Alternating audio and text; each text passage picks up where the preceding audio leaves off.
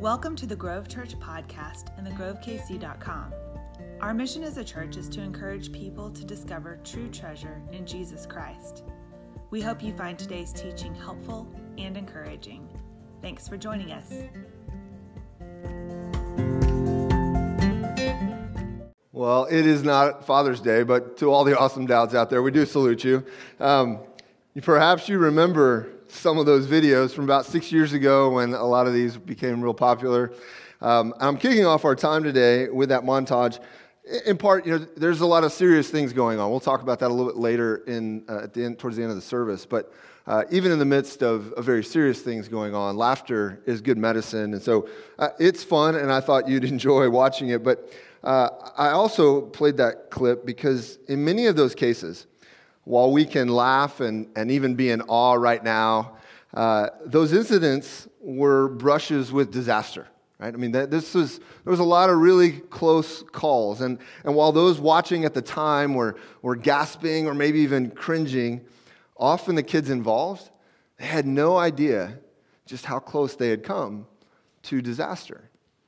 And in many ways, that description is apt for an incident that we're going to look at today as we continue our Signs series. We got started last week looking at this series, going through the Gospel of John, but specifically looking at these key signs that John tells us are intended to do something in us. I want you to hear again, John, at the end of the Gospel, he says this in chapter 20, verses 30 to 31. He says, Jesus performed many other signs in the presence of his disciples that are not written in this book, but these are written so that you may believe that Jesus is the Messiah, the Son of God, and that by believing you may have life in his name. And so again, today what we're doing is looking at the first of 7 miracles.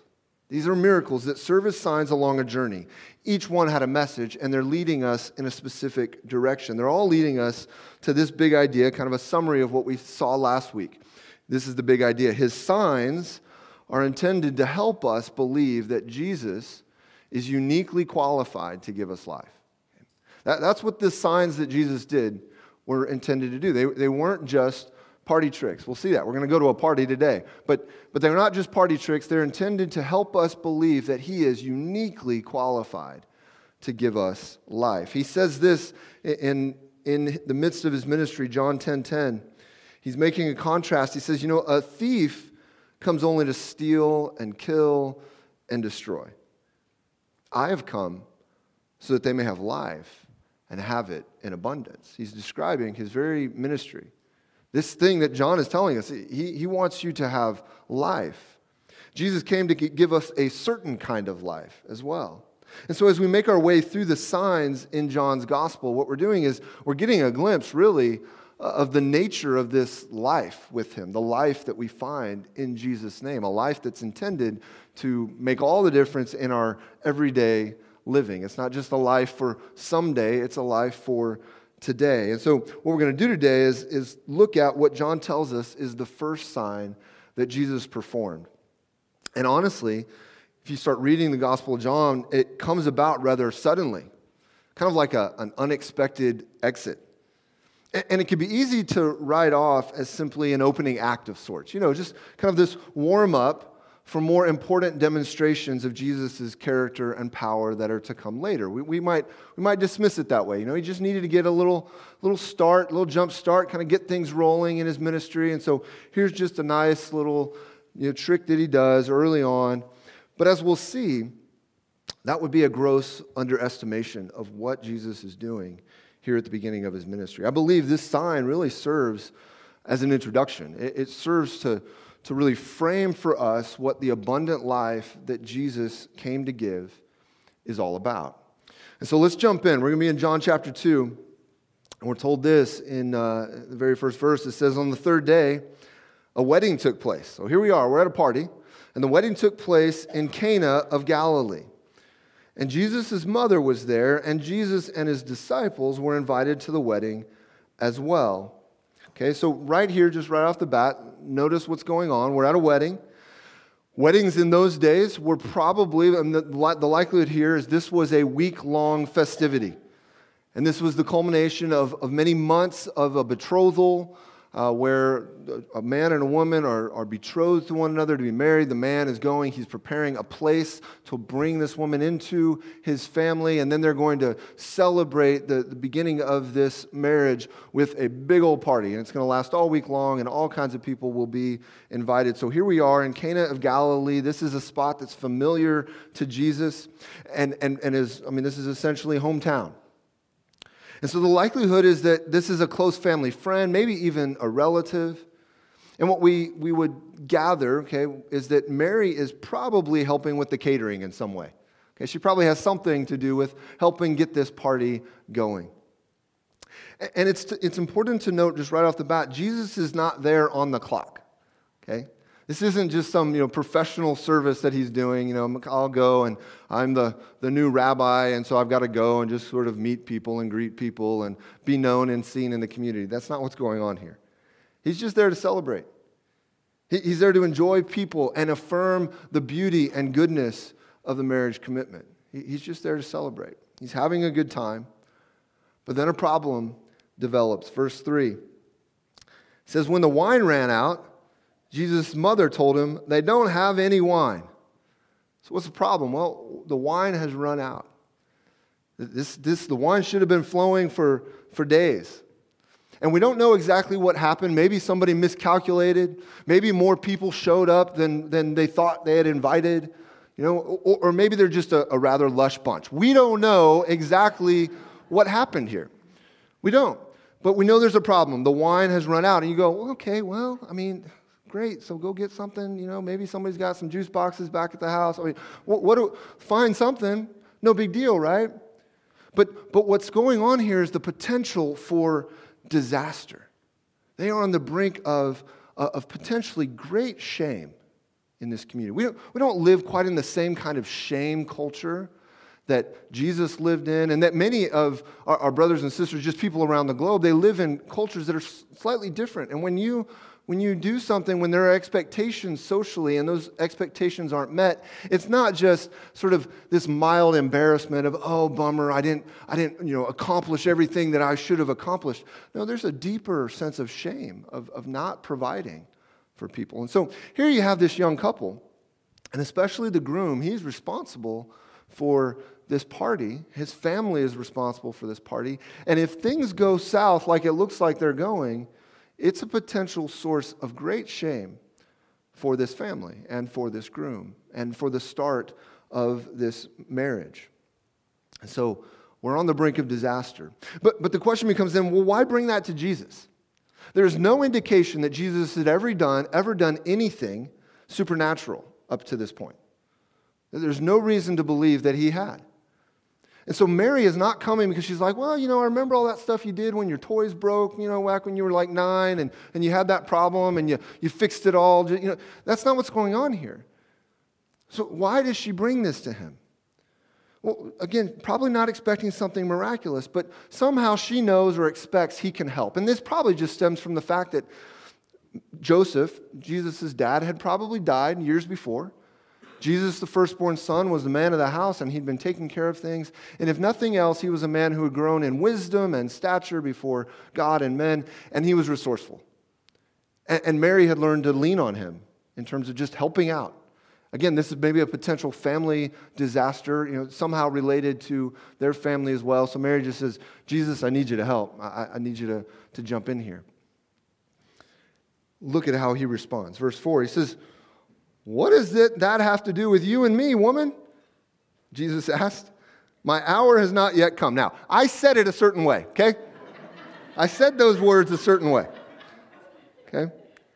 Now, we'll talk. He mentions, I'm going to start with the easy thing here. We're going to kick it down the curve, but it's a really important thing that he says that we might have missed. He says, my hour has not yet come. We'll talk more about what he's getting at there later. But let's just deal with the elephant in the room here, right? Woman? You try saying that to your mom, right? That's not going over well. And if there's any of you here who do say that to your mom, you need to check yourself, okay? That's not okay. It sounds harsh. But here's the thing. This is not a term of disrespect, but of care, actually. At the very least, it's a neutral term in this particular situation. But I want you to know something. Jesus, the scriptures record one other time that Jesus addresses Mary this way, and he calls her woman, just in the same way. You know what that occasion is?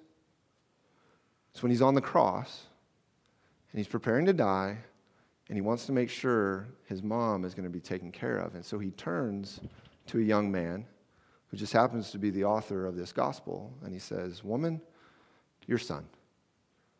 So this is a term of care. Now, at the same time, there is a weightiness here. And we need to address what he says to her, aside from just woman. And I think the weightiness here has something to do with the change in relationship that must take place between he and his mother at this point in Jesus' life and ministry. He asked her, "What has this concern of yours to do with me?" Right? Well, what does that have to do with you and me? And this is a kind of rebuke. Again, it's a gentle rebuke. We need to not read it in our modern way of hearing that, right? What does that have to do with me, woman? That's not what's happening. But there is a rebuke here. And the line that's being drawn is between his previous responsibilities as the man of the house and this man that's supposed to take care specifically of Mary and their family, and a new mission. And so this is a line meant to mark a new relationship between he and his mom. And in this new relationship, the father's agenda will have to drive him, not hers. And I want you to see her response. It's a marvel. Verse 5, she hears this, right? She doesn't react and go, "Did you just call me woman?" That's not what happens. She simply says, "Do whatever he tells you." He turns to the servants and says, "Do whatever he tells you." She responds with this humble confidence.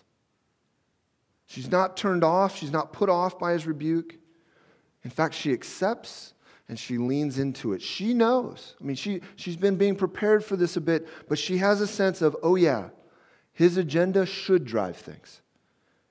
Just as Jesus has said to his Father, "Your will be done," she in this moment is beginning to learn to say to her Lord, "Your will be done." It's this shift in relationship that's coming and is needing to take place. And it's important to know right here that there is power in obedience to Jesus.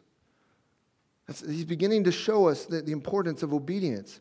And it will take trust to do what's happening, because what he tells them here will not be easy to do. Which brings us to the first insight into the abundant life that Jesus came to bring. And what I want to do here is, as we go through, just focus on three key people or three groups of people in this account. But the first thing I want us to see is that when he transformed water into wine, Jesus demonstrated that life with him means a transformed perspective on our past. And when you trust Jesus, part of this new life means you have a different outlook on your past.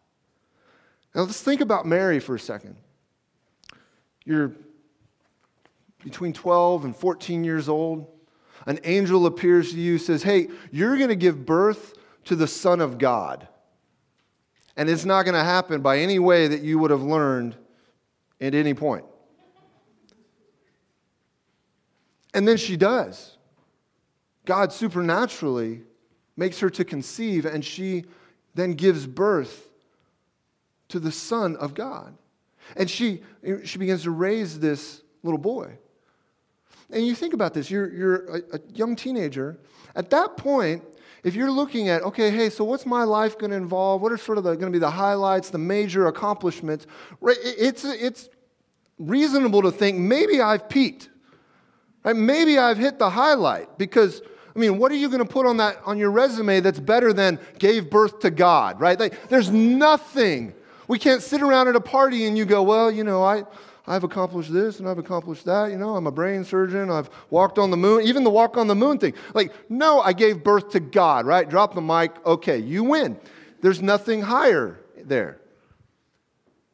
And so you could wonder for Mary, like, what has this life then been for, right? What she had to raise, okay, we can add to it. Okay, not only did she give birth to the Son of God. Now she's responsible to raise the Son of God. Okay, that's also a pretty big deal, right? You guys are all, those of you that are parents, just raising a kid, just period, tough, right? Really difficult.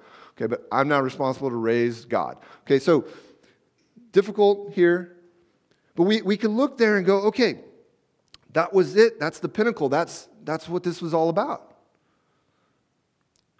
But there's this shift taking place. There's a transformation taking place. And it's a transformation where preparation, I mean, you could ask, well, Mary, you've been being prepared for this. And God attempted to help her, prepare her. He told her, look, this is going to be really good, but there's also a sword is going to pierce your soul. Like, there's going to be difficulties here.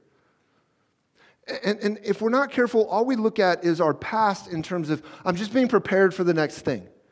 I'm just getting prepared for whatever's going to come later.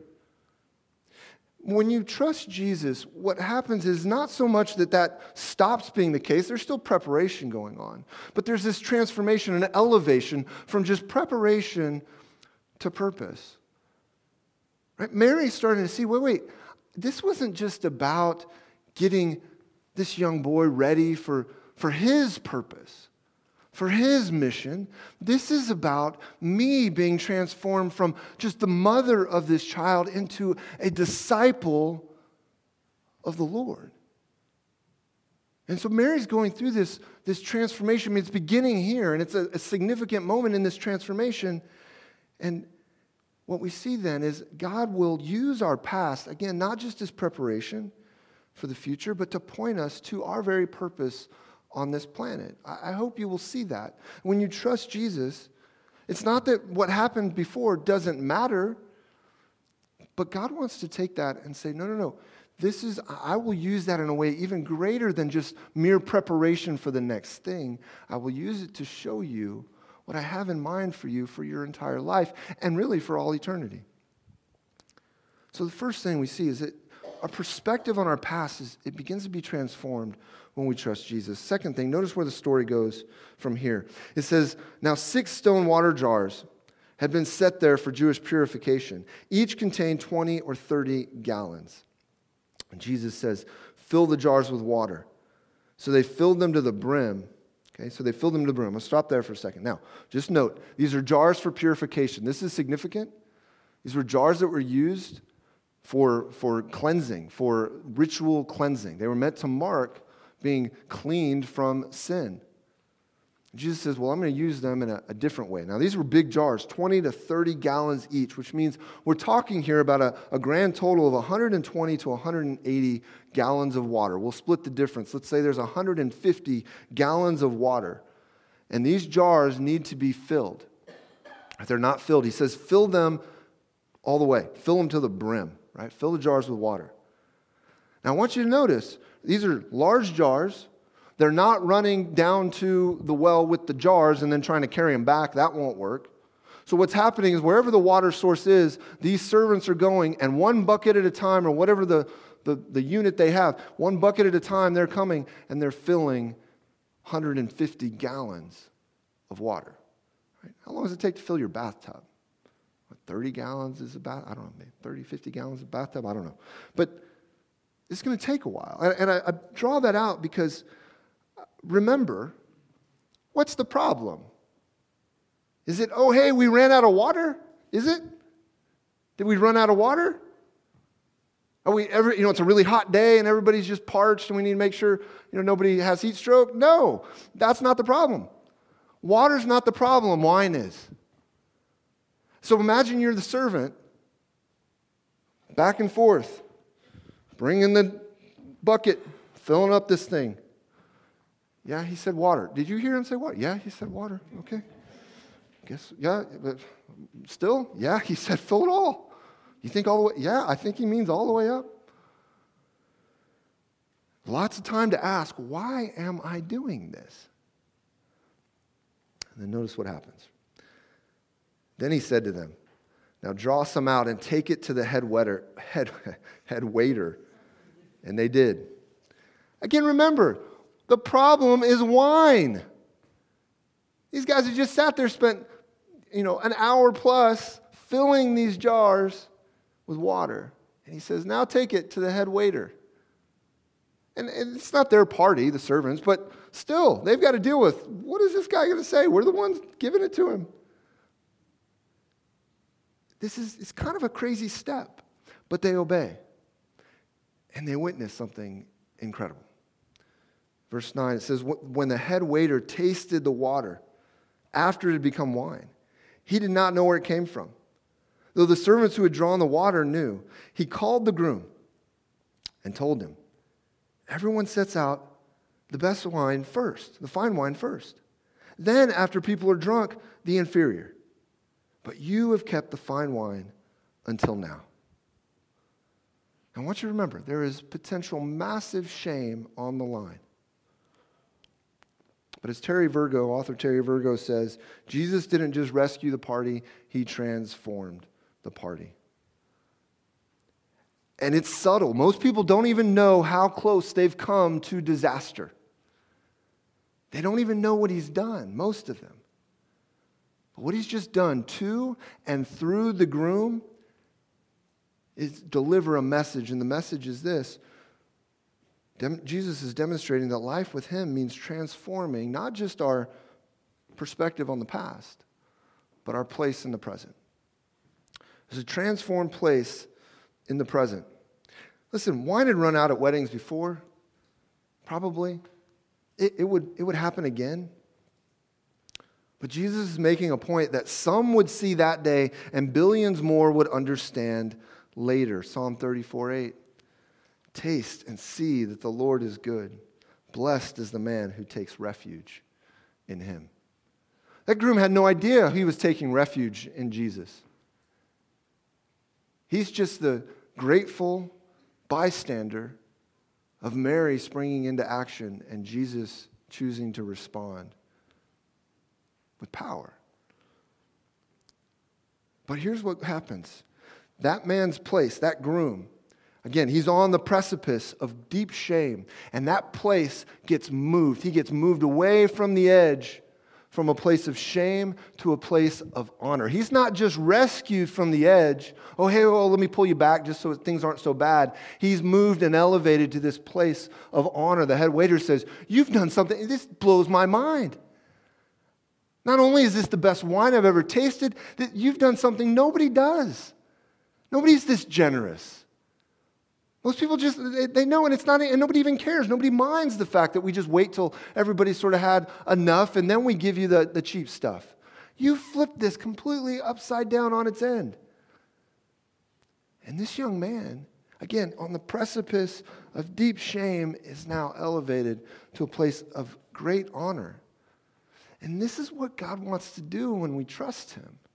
You say, well, I trusted Jesus, and I'm still just plugging away, making life happen, dealing with all the stuff that all of us deal with. Yeah, but understand that in God's economy, in the grand scheme of what God says is real. He says, look, no, I'm going to take you wherever you've been, whatever disaster you've already dealt with, and I'm going to move you from this place of shame, and I'm going to put you in my family. Elevate you to this place of great, great honor. That's what Jesus does. That's what life with Jesus is about. Is recognizing that we've been brought from a place of shame and redeemed from that, but put in this place of honor as children of the King. Remember, we said last week, he is the Messiah and he is the Son of God, which is to say that he is the Savior. He's the one who redeems, but he is also the one who is royally, he is a king. And he has brought us into his family through faith as we trust him. And so he transforms our perspective on our past. He transforms our place in the present. But I want you to see one last thing. Verse 11, it says, Jesus did this, the first of his signs, in Cana of Galilee. He revealed his glory, and his disciples believed in him. So we're told again, this is the first sign. It's in Cana of Galilee, and what's the result? The disciples believe. They believe. And what did they witness? It says that they got a glimpse of his glory. A glimpse of his glory. What is that? What does that mean? I mean, think about it. They were already his disciples. I mean, didn't they have to believe to be his disciples?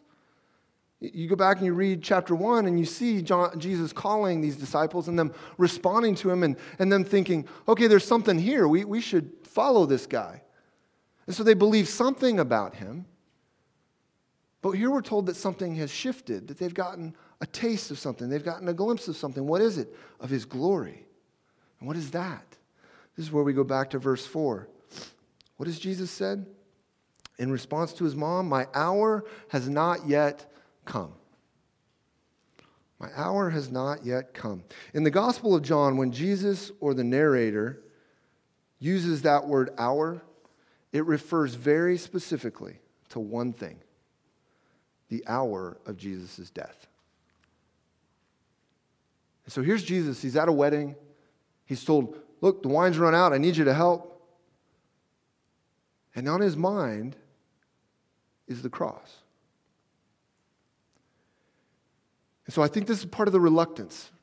What Jesus knows is this is not the hour, but Jesus knows that this will start something.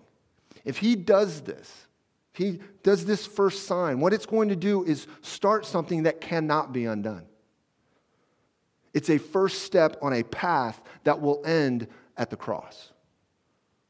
And so there's this moment where what we're seeing Jesus do in response to his mom is not waver necessarily on, well, here's who I am and this is what I'm about. But there's this moment of, okay, if I go and do this, you don't even know, Mary, what I'm about to embark on. But if I do this, then something far greater than you know is about to happen. It's important for us to recognize Jesus isn't just some robot going, well, I've been told I need to die on the cross, so I will do it. Jesus, fully God, fully human. We see it the night before he's crucified, sweating blood in consternation because he knows what awaits him, and yet he's determined, I will do what my Father wants because nobody's taken my life, I'm laying it down. And so here at the very beginning of his ministry is that is on his mind. If I get started here, there's no going back. I'm laying my life down. That's the glimpse, the beginning glimpse of glory that they start to see. So when Jesus transformed water into wine, he's demonstrating that life with him means transforming our prospects for the future. It's not just our perspective on our past, not just our place even in the present, but our prospects for the future. Now, I want to note something, okay, real quick. When I say prospect, I don't mean a date, okay? I'm not talking about looking for somebody to get to know and maybe marry. I'm not talking about the Chiefs' fortunes in the NFL draft in a couple months. That's not what we're talking about when we say prospect. What I mean is what we can expect for all of eternity. Our prospects for the future. The disciples were disciples, but they had not believed like this. And as you read the gospel accounts, what you'll realize is what they believe now is not all that they will believe. But here they get a glimpse of his glory. They knew he was good on some level. They wouldn't have followed him if they didn't. But now what they see is not just goodness, but glory. They get a glimpse of something far greater than just a good guy, again, rescuing a party. And what we find is that he has come to reveal his glory so that we can share in it. Colossians 3:4, when Christ, who is your life, appears, this is our hope, folks. When he appears, then you also will appear with him in glory. He is worthy. We've sung, we will continue to sing. He is worthy. But he is glorious. And he shares that glory with us. Every other pursuit will run dry, but there's one who is good forever. He meets us in the realities of our lives and promises and proves that those who trust him will receive, filled to the brim, the abundant goodness of his provision. He's good. He takes care of people and the stuff of life. He's not put off because it's a wedding, it's just some normal thing. No, he takes care of his people and the stuff of life. Blessed are those who take refuge in him.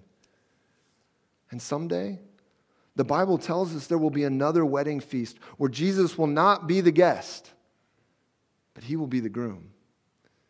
And the church, the collection of those who have trusted him, will be the bride made radiant.